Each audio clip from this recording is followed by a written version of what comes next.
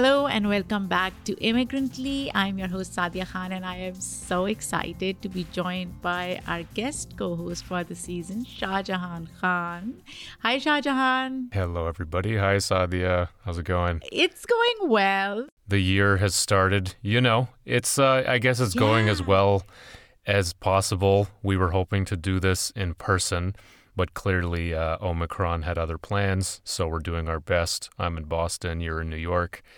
I believe you're weathering a snowstorm or ice storm or something, and so that's kind of how it's going. It's crazy, right? So how has 2022 treated you so far? Well, today actually is a very special day, January 5th, because, this is obviously our season 13 is all about love. And before we get into the actual interview, today happens to be me and my partner's 4-year wedding anniversary. Oh, wonderful. And it also happens to be my 11-year sobriety anniversary. So a lot of listeners, some may not know, but I'm in long-term recovery from addiction and alcoholism and stuff. And on top of that, it is also my parents' 43rd wedding anniversary.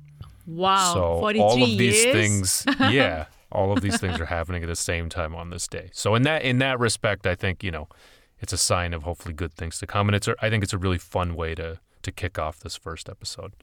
Absolutely. I couldn't agree more. And last time you and I spoke, Shahjahan, we talked about love, our own experiences with it. And the conversation itself was quite unfiltered and impromptu. And we were able to talk about a few different topics within the broader space of love, right? Yeah.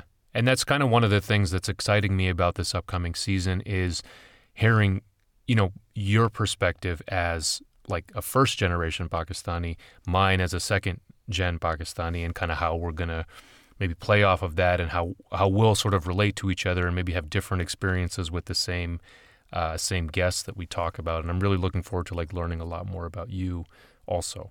I'm excited too. And full disclosure, I am scared. I can talk about anything, but when it comes to love, it's hard. It's hard. It is. Absolutely. And that's why we have a guest who can help us navigate this space a little better. Before we start our introduction and before we introduce our guest, I want to take care of a few housekeeping items. So as some of our listeners may know, we have a Patreon. You can basically subscribe to it for as low as $5 a month. Yes, one Starbucks coffee. You can contribute to creating this amazing content by foregoing 1 cup a month. Not bad, right? And if you want to leave us a review or subscribe to us on Apple Podcasts, that would be awesome because that's how we grow. And now to today's episode. Shahjahan, do you want to introduce the guest? So our first guest, her name is Aparna Nancherla. She is just a fantastic kind of one of these people that has done everything. A lot of people know her from her stand-up comedy. He was just like, I should tell you this. I actually only friended you on Facebook because you're an Indian comedian. He was Indian as well. And I was like, okay. And he was like, yeah, I just wanted to support an Indian artist. I didn't actually think you were that funny. I was just like, what? Why are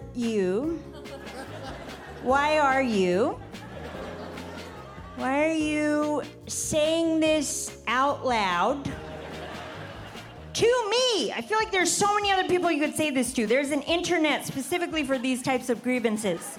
She's been on Comedy Central. She's got an album out there. She has a new special on Netflix. She also has an incredible voiceover career doing all sorts of stuff like BoJack Horseman. She's appeared in shows like Corporate.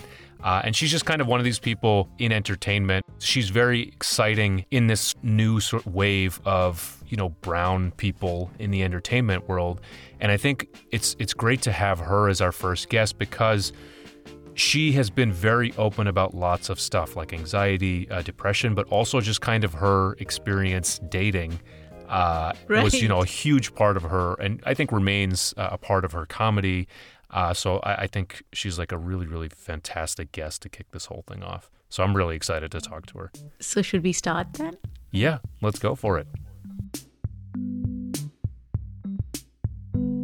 Aparna, one of my favorite jokes that you ever did was, it's kind of like, I feel like it tackles a bunch of different stuff in this like one thing. It's about when the Indian dude hits you up on an app and basically is like, and I'm gonna obviously do a terrible job of this because you're the comedian and I'm not the comedian. Well, but I haven't told that joke in so long, so I'm like, I would also love a refresher. So it's basically, I forget which app you said you were on, but it's basically this guy's like, hey, so like, I'm Indian, you know, we should date. And the line that you have, the reply, or your punchline rather, is essentially like, thank you for being like a poet of census information. And for me, like, it spoke to me on a few different levels, as far as like, obviously we're going to maybe talk about hopefully our relationship with like brownness and community and that kind of thing. And I guess it's a good springboard for maybe where we wanted to start with you, was just like, this like dating thing, you know, because it's also a big part of at least your earlier stand-up routine. And like, I think the stuff that we're interested on this show in particular is kind of this community element, whatever that means to you, whether that's like the South Asianness, the brownness. In terms of dating within your community, was that like a thing for you? Was it even like a factor growing up? Yeah, well, growing up, I think I had what is probably not, you know, that strange for a South Asian kid, which is that my parents were pretty protective and like, you know, conservative about what they wanted my sibling and I to be able to do. So there was a lot of, you know, no sleepovers, no co-ed parties, no dating. And my sibling, who's 2 years older than me, was really, I think, in the long storied line of older sibling behavior, was the one kind of breaking all the new ground and fighting all the battles. And they were also just more, I think, rebellious in general. So they, you know, were the one to be like, I'm going to talk on the phone as long as I want. And I'm going to, you know, date a white guy. And yeah, I'm just going to be the pioneer on all fronts. And I guess following something I think younger siblings sometimes fall into was kind of seeing their plan of action, taking notes, seeing what worked and what didn't, and then being like, I'm going to approach this a different way because this one seems to create a lot of friction. So I was very much under the radar and more like, maybe I'll wait to, you know, do these things until college, because it seems like otherwise it just causes a lot of tension. Yeah. No, I can totally relate to that. So I was the eldest of three Pakistani kids with two younger sisters, and you know, just I've had a lot of in-depth conversations with them about it and about the different kind of privileges as like a man, as a South Asian man, in terms of, you know, when it was the things I could get away with, you know, sneaking off to school dances and proms and shit like that, versus the things that they could. And then, you know, later when I got married and stuff too. Yeah, and I wonder if there is sometimes a gendered element to it, because I grew up in, you know, my sibling is now non-binary, but growing up they also were, you know, a sister. And I think being two girls, I think we always felt we were given a shorter leash than if we had been sons. But I don't know if that's necessarily accurate. We didn't have like a brother to compare notes with, but I do think we figured that, like, at least in like an Indian household, like daughters are always kind of treated a little differently, not quite as coddled and like maybe overprotected even more than like a boy would be. You know, this is so fascinating listening to both of you talk about this stuff, because I am that parent. I am an immigrant. I came from Pakistan and I have two daughters. I'm very protective of them as well. But in terms of dating, and Shahjahan and I talked about this on our last episode, I am not as strict as probably your parents would have been, and that could be generational. I know a lot of second-gen kids are somehow reluctant to date theses. You know, there is this either intentional reticence or subconscious. And I'm curious, whether it has anything to do with the fact that Desi community can be judgmental at times, right? You know, sometimes people are just scared of that judgment, and that's why they don't want to date within their own communities. I have friends who have older kids and they don't want to date because they're like, you know, we'll be judged, especially women. Judged in terms of who they select as a partner, or just that being known more widely among the Known more community? widely, or how they date. Right. Yeah, it's interesting because I did come to it later. I like, my sibling was older, and then even like family friends, like I kind of observed them saying like how they all had, you know, boyfriends and girlfriends, but they just kept it a secret from their parents, and it was just very much something that was done clandestinely. But I I don't think I consciously was like, I'm not going to date another Desi, but I do think I tended towards, you know, non-Desis, and I didn't start interrogating that in myself until much later. But I do think there was an element of like, I want to get as far away from this like community-based judgment as possible, or just like, I don't want these tropes of like, you know, a patriarchy coming into my relationship of like, even if you are, you know, raised here as like a South Asian man, like you still are maybe more coddled or just like treated in a way where I was like, I don't want to be having to compete with your mother.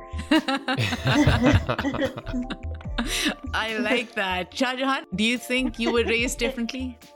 I mean, yes, I was 100%. You could have to talk to my sisters, Maryam and Noorjahan, about how coddled I was, for sure. But I really related to what you said, Aparna, about not interrogating it for a little while, you know, and not maybe, I think, for myself. I had another element of it. So being a person in long-term recovery, I've been sober now for actually 11 years today. And congrats. But so there was some other mental health stuff going on too, you know, kind of on top of all the shit. All the shit is happening at the same time. But Yeah. I think, and one thing I was curious about was I heard you, so you grew up in the suburbs of DC. Another thing that you said once was that you pretend to say that you're from DC because it makes you sound cooler. I often pretend to, I mean, I'm technically from a suburb of Boston. I don't know how cool it is to say you're from Boston in like the entertainment world, but I do the same thing there. But I was curious as far as what did your suburb kind of look like? Mine was very white.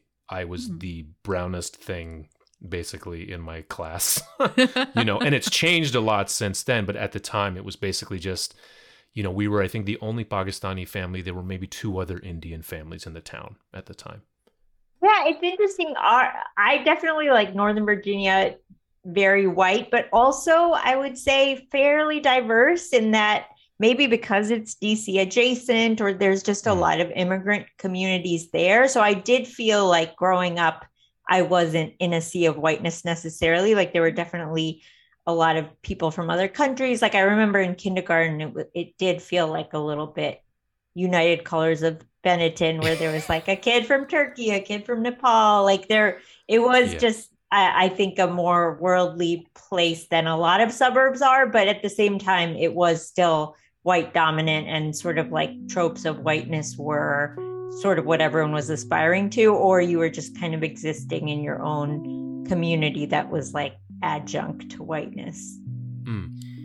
Was it at all like, so I had sort of the 2 community thing. So like on the weekends there was like the masjid, and like that was kind of the Desi crew, and you know, obviously there were a lot of kids like my age, but keeping that partition was sort of a big thing for me personally. Yeah. I mean, that was pretty much exactly my experience as well, where my parents were very interested in being part of like the South Asian immigrant community. And we definitely had that. I mean, I would say that was more of my social life, was going to events like that than like hanging out with my friends from school. But then at school, it did feel like I was very much entrenched in like this Western upbringing and community, and I didn't like mixing the two. Like I remember in high school, I think my sibling and I did like a classical Indian dance performance at like, there was like a Lunar New Year celebration, And I remember like being excited about it, but also being like really nervous to like bring that into that part of my life. Yeah, yeah. My mom was the one who would come into school and like tell kids about Eid and be like, "Hey, Oh, so we're yeah. Muslim. Also, this is why he's not eating right now because it's Ramadan." She was She also was like like the an fluoride ambassador. person. Oh, the fluoride, like the Yeah, she would dental come in hygiene. and do the Oh, wow. fluoride. And I actually had forgotten about that until I was interviewing some Whoa. friends for another show, and they were like, "You remember your mom was the one who would do fluoride with us in 6th grade?" I was Oh like, my "Oh my gosh. god, I totally forgot about that." So Whoa. I don't even think that was a thing at my school that someone really, came in and did fluoride. Yeah. it was Tina Auntie, man. She did the fluoride with us. That's funny. My mom also came in and like I think in fourth grade, she came in and gave my class like a presentation on India. And I remember she like made like a like samosa like snack. And Yeah, I was so scared that people would be like, what is this? This is gross. But then it was like, okay. Like everyone was like, this is good. And I was like, yeah. oh, thank God. My reputation is safe. So, does it ever change, like in teenage years, how you approach your identities, being second gen kids here, and then as you go into your 20s and 30s, what is the transition like? Yeah, that's interesting because I also went to a pretty white college. Like I went to Amherst, which is like a small liberal arts school in New Ah. England, but it's a lot of, I mean, it's diverse in the way that I think small colleges are, where it's like, we'll do enough to make our brochure look not not like ivory, but yeah, there were just a lot of white kids, a lot of generational wealth. Like I listened to the interview you guys did with Hari, and I think it was a similar type of school that he went to, which was just, yeah, a lot of New England, I think old money. And I think that also informed just even my sense of like how I was perceived by others. Cause in a way I did feel invisible on that campus in terms of like Hmm. tropes of attractiveness, or like I just felt like I couldn't measure up in the same way as like a certain type of white Hmm. woman, Hmm. which I think didn't inhibit me from like seeking out relationships and like connection, but I think it was always kind of in the forefront of my mind, like I will never be that ideal that is like prized in this specific environment. And I think because it was a small school, it just felt like that became like your whole bubble, at least for those 4 years. I completely forgot that I dropped out of UMass Amherst because I did Oh, too many wow. drugs. Oh, And for me, God. it was starting a band with other brown kids that kind of help ease whatever that transition was into like, oh, there's other sort of whatever fringe weirdo brown kids like myself. So Yeah, and it's interesting because my first year of college, like I lived in a all female dorm, and I would say it was mostly non-white women. It was like mostly East Asian, Black, I think also South Asian, but some of them, like one of them was from Bangladesh, like she was, had come from there. And so I think in that sense, all my friends weren't white, but then it was like everyone around us Hmm. was, Hmm. yeah. So, Aparna, let's talk about your dating now. Okay. Currently, as a comedian, in the context of internet dating, what is it like to be dating as a comedian? Are there expectations that people have from you? Are you annoyed by them? I think it's funny because I think the last time I was online and like had a dating profile, I had achieved like a moderate amount of career success. So it did feel like maybe every few people that I would like chat with online would know of my work or be familiar with it. But I almost felt that was a bad thing. Like if they knew of me as a comedian already, I was Hmm. sort of like, well, now you have an idea of me and we can't like start on equal footing. So that almost felt like a deal breaker. Like it was they had to kind of not know who I was, and that made me more comfortable. Um, but I don't think, I mean, I'm trying to think if I had any uh, preconceived ideas around identity. I don't think so. I mean, I think I've always been sort of open to dating, like I have dated people from all across the identity pool, but I think I do tend, like my longest term relationships have all been with white men. And I think that is something that on one hand I've been like, well, they're the majority. Like it's not it's not hard to find one. But on the other hand, I am like, is there something more there that I'm not investigating? Like, is this my comfort zone to kind of stick to this group? Or am I somehow thinking they are more evolved on some level, or like still idealizing them in a way that I did when I was like 12 or something? Do you think white men are more patronizing towards people of color? Oddly, and I think I would hope that all of us are perceived this way, but I think especially white men are given this pass a lot of times, but like it really is a case by case basis. Like it depends on, like I have always tended obviously towards like liberal, progressive white men, but it's also depended on like their own lived experience of how exposed they were to kind of other lifestyles and like how many friends they had who weren't white growing up. So I think that also plays a big factor into their openness and like willing to have those conversations. Because I remember dating a white guy who was like from the Midwest, and he was like very, nice and like chivalrous and very like, we had the same silly sense of humor. But then I remember we got in an argument about like homosexuality or something. And it wasn't that he was homophobic, but there were just like undertones of things he said where I was like, well, why would you think that's funny? And it did feel like this gap in understanding that I couldn't quite bridge with him. And I think that was like eye-opening in a way where I was like, oh my gosh, there really are people in New York who still are like at this stage of their understanding of the world. And I kind of just always assume everyone's at a different stage. Do you think, is it at all important for, and I'm not sure of your relationship status now, but is it important for a partner of yours to like be also in quote unquote entertainment, whatever that means? Or like, does that even matter to you? Or do they have to like give a shit? Or do you prefer that, like, so my wife, I'll just tell you, is a neuroscientist. She actually, I think, has a better taste in music than I do. I'm also I ended up with a white person who like gets it, is the way that I usually put it. Yeah, but you know what I mean? I just was kind of curious about that.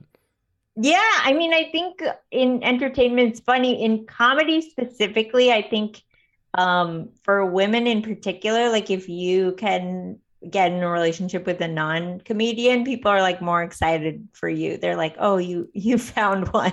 Like you found one who is okay with it. Because I think sometimes, especially with female comedians, straight men don't want a woman who's funnier than them or, challenges them in that way.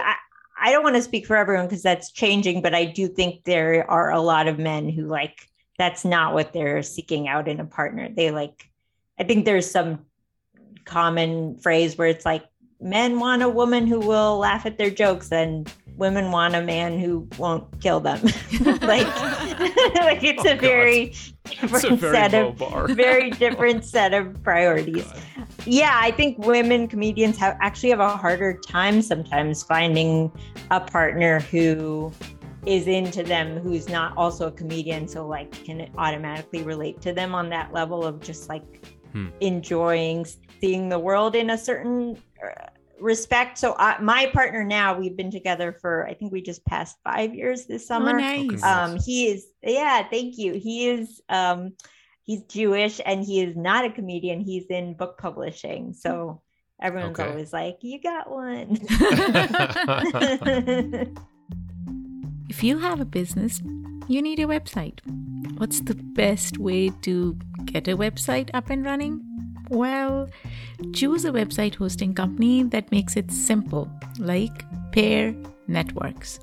Pair has over 20 years of experience managing the entire digital ecosystem for thousands of online businesses all around the world. Pair makes it easy for you with do-it-yourself website building tools and features, including simple drag and drop page design.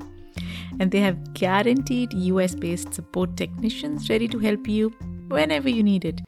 24 hours a day, 365 days a year. Right now, when you sign up with Pair Networks, you'll receive 1 free month of web hosting.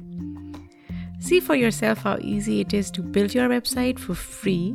Visit pair.com/free to get your first month of website hosting for free by using the code QUICKSTART. That's pair.com/free, promo code QUICKSTART to get started today. This podcast is sponsored by BetterHelp. As you probably already know by now, we talk a lot about mental health on this podcast and the importance of taking the time to take care of yourself. In fact, we dedicated an entire season to it.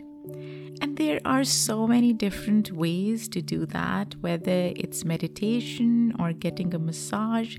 But let's be honest, ice cream can only go so far, and sometimes what you really need is to connect with someone. I've been open about the fact that therapy has helped me a lot when it comes to managing my mental health. If you've been struggling with stress, anxiety, or if you just want to learn effective preventative tools, BetterHelp might be for you. BetterHelp is customized online therapy that offers video, phone, and even live chat sessions with your therapist, so you don't have to see anyone on camera if you don't want to. It's convenient, affordable, and you can start with your therapist in under 48 hours of signing up.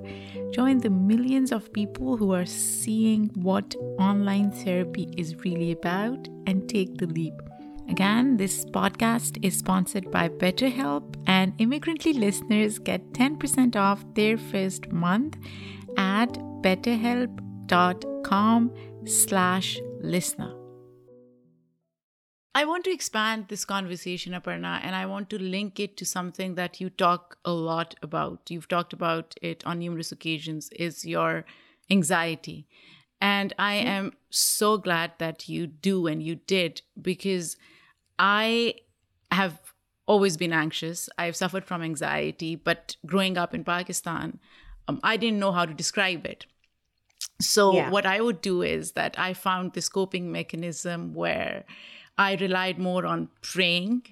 I felt if I prayed, I would be safer somehow. Now in the US, not only do I pray, but I also have a therapist, which works out perfectly.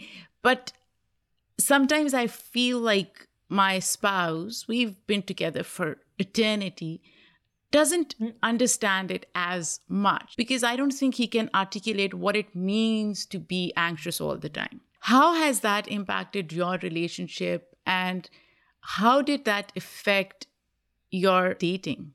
Yeah, I mean, I do remember there was one guy I dated where I feel like my anxiety came up in a certain respect and he kind of dismissed it. And I immediately was like, never contact me again. Like I had such a hard line about it. I was like surprised myself by my reaction, but I think I have like made it such an open conversation for myself that now I think to put any of it back in the box or like try to repress just that openness about accepting it just feels like something I can't do. But I do think like in my current relationship, we both have experiences with certain kinds of anxiety. I guess the freeing but also frustrating thing about anxiety is everyone is so individual. Like it can manifest with so many different triggers, and like, how it presents is different. So even though we both have it, like ours are so different that it's like we still have to kind of have those conversations to understand each other better. But I think just the fact that he also has that sort of brain is helpful. But then it's also like, well, it helps if like one person is not having an anxious day when the other person is, because otherwise when both people are, it's just like, okay, nobody is driving the car.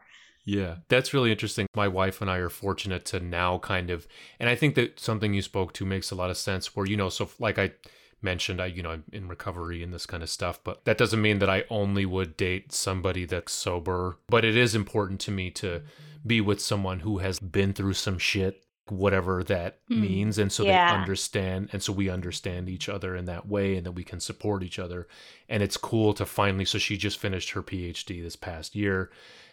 So, I knew her as like a student and stuff. And I went back to school a little while ago, but then we're finally basically both at a place where things are like good in life for the first, maybe not like, but you know what I mean? So that really makes a lot of sense to me. Yeah. And now that you mentioned anxiety, I'm thinking back and I do think some of my initial like attraction, especially in college, to a certain type of white guy, which was like a jock and kind of a very like I just want my beer and like my game and I'm good. Like I think there was like a simplicity to that and like an uncomplicated view of the world without all this like hardship and trauma that made me like, I want that. Like I just want a piece of that. And then I would always find like when I got to know those guys better, like there was just a lot of times, not to generalize them all, but would love to return the favor. So I would say there wasn't a lot under the surface. Like it just felt like we didn't have a curiosity of like unpacking any bigger world around them. And that was like really disappointing to me and ultimately like not interesting. Yeah, because for me, I know I can manage my anxiety, but it seems like that worst case scenario is dwelling in my brain. It's there. It's made home, right? You want a companion who understands. And it's interesting. While I have experience with depression, I don't necessarily with anxiety in the same way. And that's something I've had to learn from my partner, is because she has social anxiety. So that's something that over the years I've had to kind of understand that like, hey, and she says it too, that like, sometimes like when you want to go do stuff, like I'll say I don't want to. And sometimes like once we get there, it's cool and it's like fine. But other times like it's okay. Like I just, you don't have to like freak out about it. And that's something that I've had to learn, and just to speak to like, there's not just this, even this topic of like mental health within relationships is so, like you said, Aparna, it's so individual and, Yeah. And I think also just being a people pleaser and like an accommodator. And I think part of that was also comes from my family dynamic of kind of seeing what causes more friction and always going the way of making more people happy or keeping the peace. I think even in relationships, like I've had to kind of give myself room for the way my mental illness might take up space. And that's been hard a lot of the time, just in when you are depressed or anxious, you're not really necessarily fun to be around, or you're asking things that can be frustrating or irritating of other people. So I think that is also has been a challenge for me, where you might have to like rely more on this other person than you might otherwise. And I think as an immigrant, a lot of times you're really into the idea of self-reliance or just like not making trouble for the rest of the group. So I think that has also been like something I've had to work on. I want to talk a little bit about the immigrant identity and how that ties into mental health. I guess for me, the idea of mental health was mostly considered as a Western construct. So it's like having anxiety or depression is a Western thing that people in developed nations or first world problems. And I can, in a very twisted, warped fashion, understand why people in Pakistan would think that, because people are struggling to get basic needs met. Right. So they don't have time to talk about other things. And talking about anxiety is a privilege in my mind. And that was something that I had to struggle with initially as well. Like, is this a Western construct? Now that I live in the US, do I have the same problems that everybody living in US has?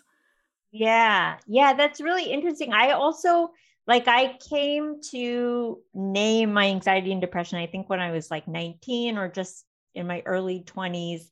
And I think when I was able to name it, I sort of learned that in my family, it had been a common experience, like within my mom and my sibling, like they had their own experiences with anxiety and depression. And I think that helped open up the conversation within our family about it.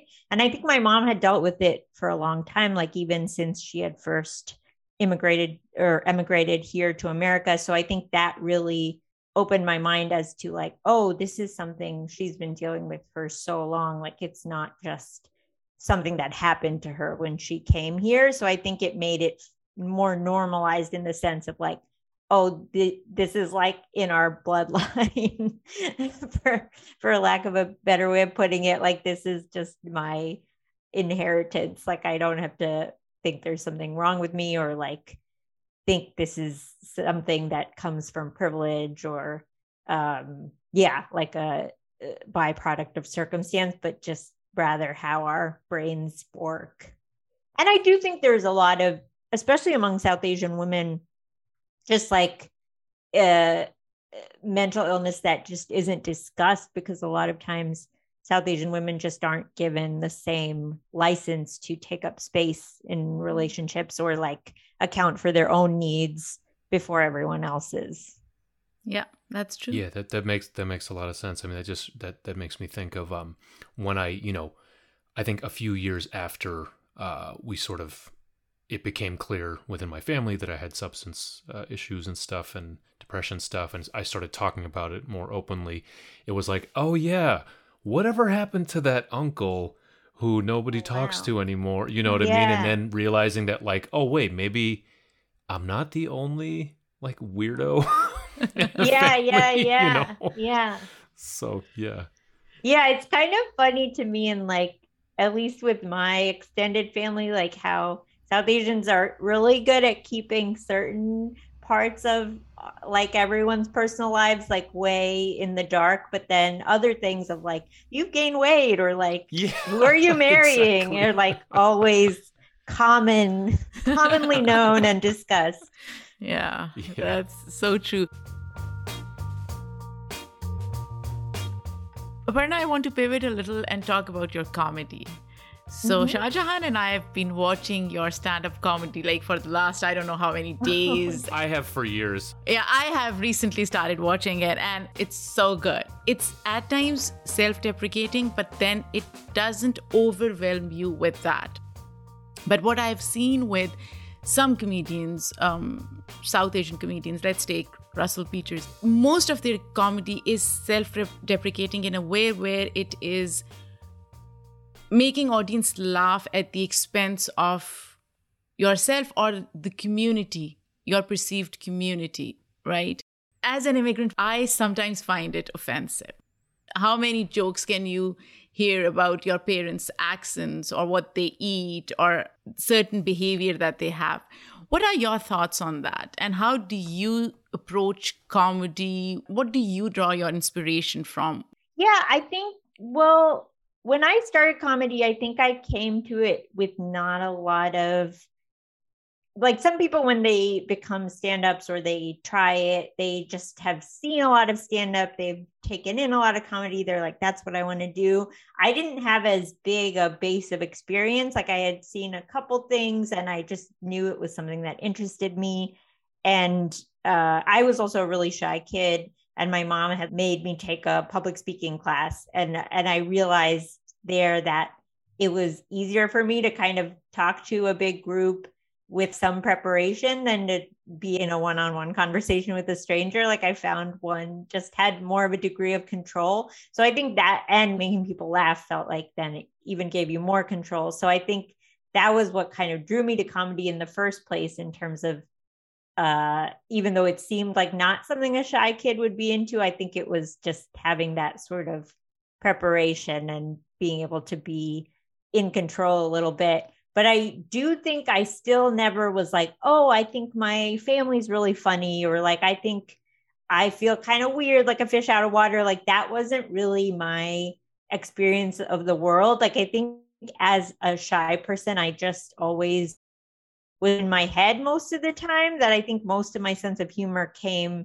more from just like my odd observations on like being alive in the world. So I think that's where I first started writing from. So when other people then commented, I like how you don't talk about your identity a lot, or like you don't rely so much on that. It kind of struck me as odd because that didn't even occur to me to write about, because I didn't think of it as weird or funny. I was like, that just is another thing that's true about me, but I don't think of it as like a joke.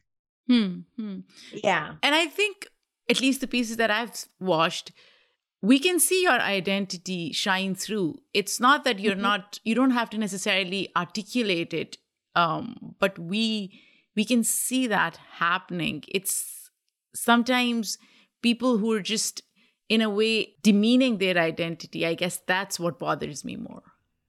Yeah, and I sometimes I wonder if that is a facet of them.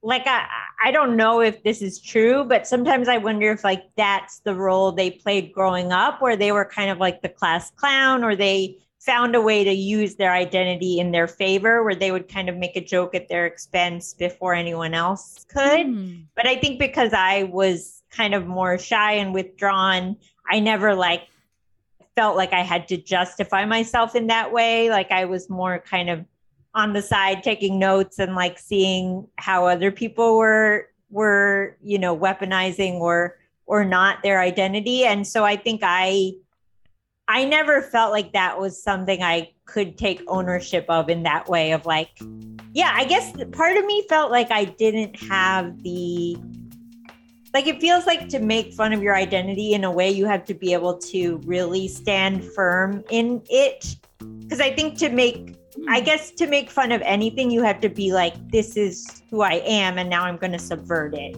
Whereas I felt like sometimes with my South Asian identity, I didn't feel like I had enough ownership over it to then be like, here's what's weird about you guys. Like almost the way like an outsider wouldn't feel like they had room to make fun of a certain group.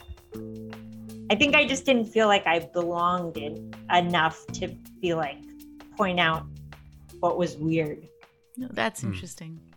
Yeah. I think I was probably on the other side for the first 19 or so, or maybe up until the age of 21, I think.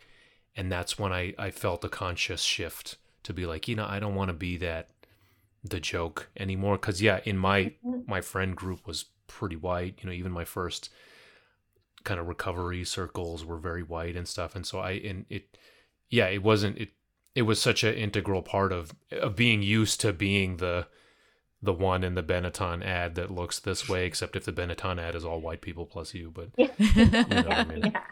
So, and now, but yeah, I also kind of gravitate towards comedians like yourself or like Hari, you know, because I feel like now I sort of am trying to undo the damage, and it's like a lifelong process. You know what I mean?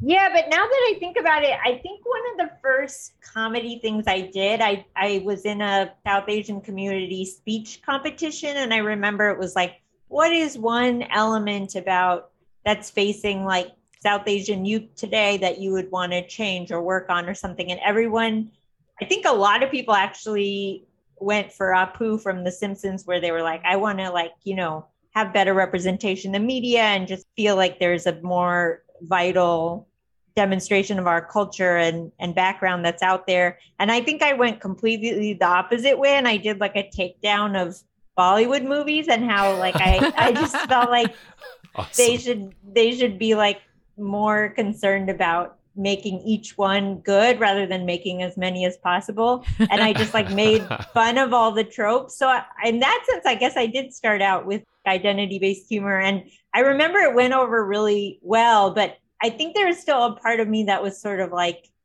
is this right? Like, even though it was comedic, I did feel like, am I the one who's allowed to make fun of this?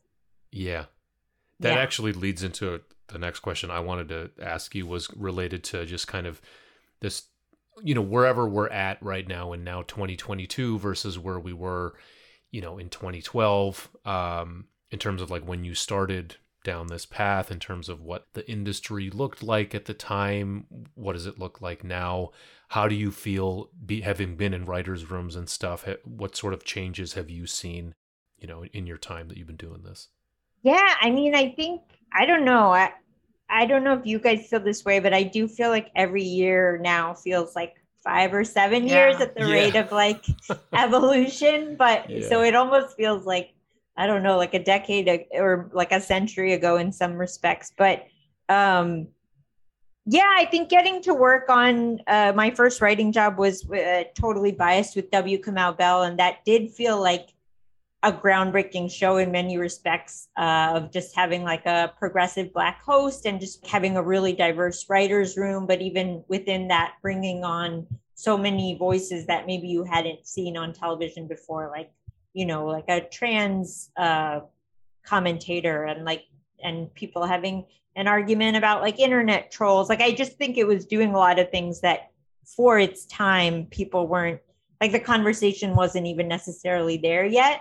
And since then, I think it's opened the doors for, shows like Hudson's Show and, even I would say like a show like Insecure. And I just think that there have been so many positive steps, media and representation wise, since then. And yet, at the same time, I think we still, behind the scenes, are fighting some of the same battles in terms of getting things made that aren't just like odes to identity or like justifying why our stories are interesting. We don't get to be just people first. It's still like, what are we seeing about you that makes you just like the rest of us? And you're like, who's the rest of us? Is it still white people? I think you mean it's still white people. That's why I'm a big fan of Insecure. When that show first came out, I was like, oh man, this is kind of the future here. Yeah. And just like, I think creators and writers of color just making their own. Yeah. Like Issa Rae having her own production company and being able to like funnel through all these other creatives of color rather than relying on a bunch of old white men being like, okay, I guess we can have room for one more of your shows. Yeah. I made this joke on our last show. I think probably the last thing we're going to ask you is about any advice that you have. But I was thinking about, I was in Brooklyn about a month ago, and behind me on the digital screen was a Muslim dating app, like a Minder, like an ad for a Muslim dating app. And I was like, never in my life did I mean, it doesn't have the greatest name. It sort of sounds like a possible racial slur, Muzmatch. But I was like, never did I think in my life that I would be in whatever, I forget which station I was at, but that I would see this behind me. So something's happening. Yeah. And I think just even in seeing like some of the young stand-ups coming up, like they just seem so much more evolved in a way on identity and the conversations they're willing to have and the topics they bring to stage. Like I just see so many more women talking about mental health and even sexuality and just like anti-capitalism. And I think that wasn't there when I started, and I'm grateful for that. But I am curious, like what it will look like 5 years from now, because everyone's like, there's going to be a backlash, and I'm like, yeah, but I think the marker of progress has been shifted forward enough that I don't think we're going to end up quite back where we were. Yeah. There was one other thing I just wanted to ask real quick. You mentioned other comics. Do you find a lot of like emotional support from your other comic friends in that community? Is it have you found your place in it, a way to sort of like nurture each other and especially, whether it's in the context of dating or really anything? Yeah, I mean, I would say a lot of my close friends are other comedians, and I think maybe we just all have a similar kind of brain and way of processing the world. So it is natural to find support in them, like emotionally and career-wise. But I do sometimes find myself a little bit jealous of the younger generation, because I do feel like they are so much more diverse in so many respects. And it's not even a question that they all deserve room and they all deserve a chance to kind of make their dent in the industry. And not that that wasn't there at all when I started, but I think I have fewer friends that are like non-straight white people that I wish I had had more exposure to that earlier, because I think it would have maybe shaped my path a little differently.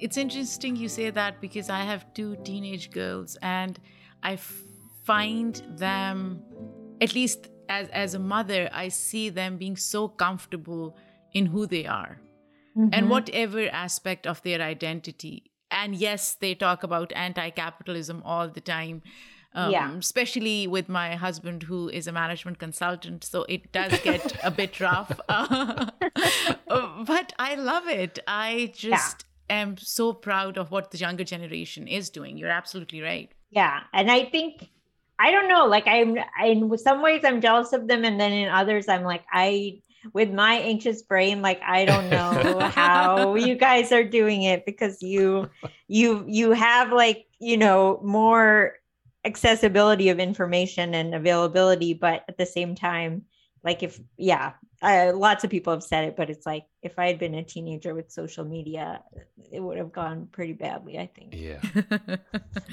So, Aparna, in the end, in line with this season's theme, any final words or love advice you would like to share with us? I've been reading more about this in general, but I think when I grew up, and even now, I think people, a lot of times you think about who you're attracted to, or like who you see as a viable partner, as pretty rigid or innate. And I think only now am I starting to be like, oh, I think this is as socialized as the rest of our beliefs and things. Because I think a lot of times people are like, yeah, I'm very open-minded and tolerant of people from every background, but I'm just not attracted to blank. And I think the fact that we don't see attraction as something that is also as equally molded by these forces is worthy of unpacking more. I love that. That's so profound. Absolutely. And there's one more question I'm going to ask you. We ask all our guests this question. It's basically, I can say this is like the underlying theme of Immigrantly. If you were to define the United States in a word or a sentence, how would you do that? I mean, I will go very brief, and I guess people can read into it what they want to, but it might be a little on the nose lately, but I would say organized chaos. I like That's that. a good one. Yeah, that's a good one. Yeah. Thank you, Aparna, so much. Aparna, this was so good. Real treat. Oh, no. Thank you for having me.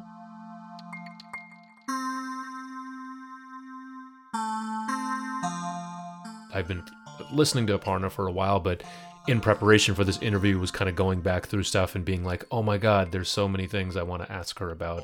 I loved it. And I could relate to so much of what she was saying.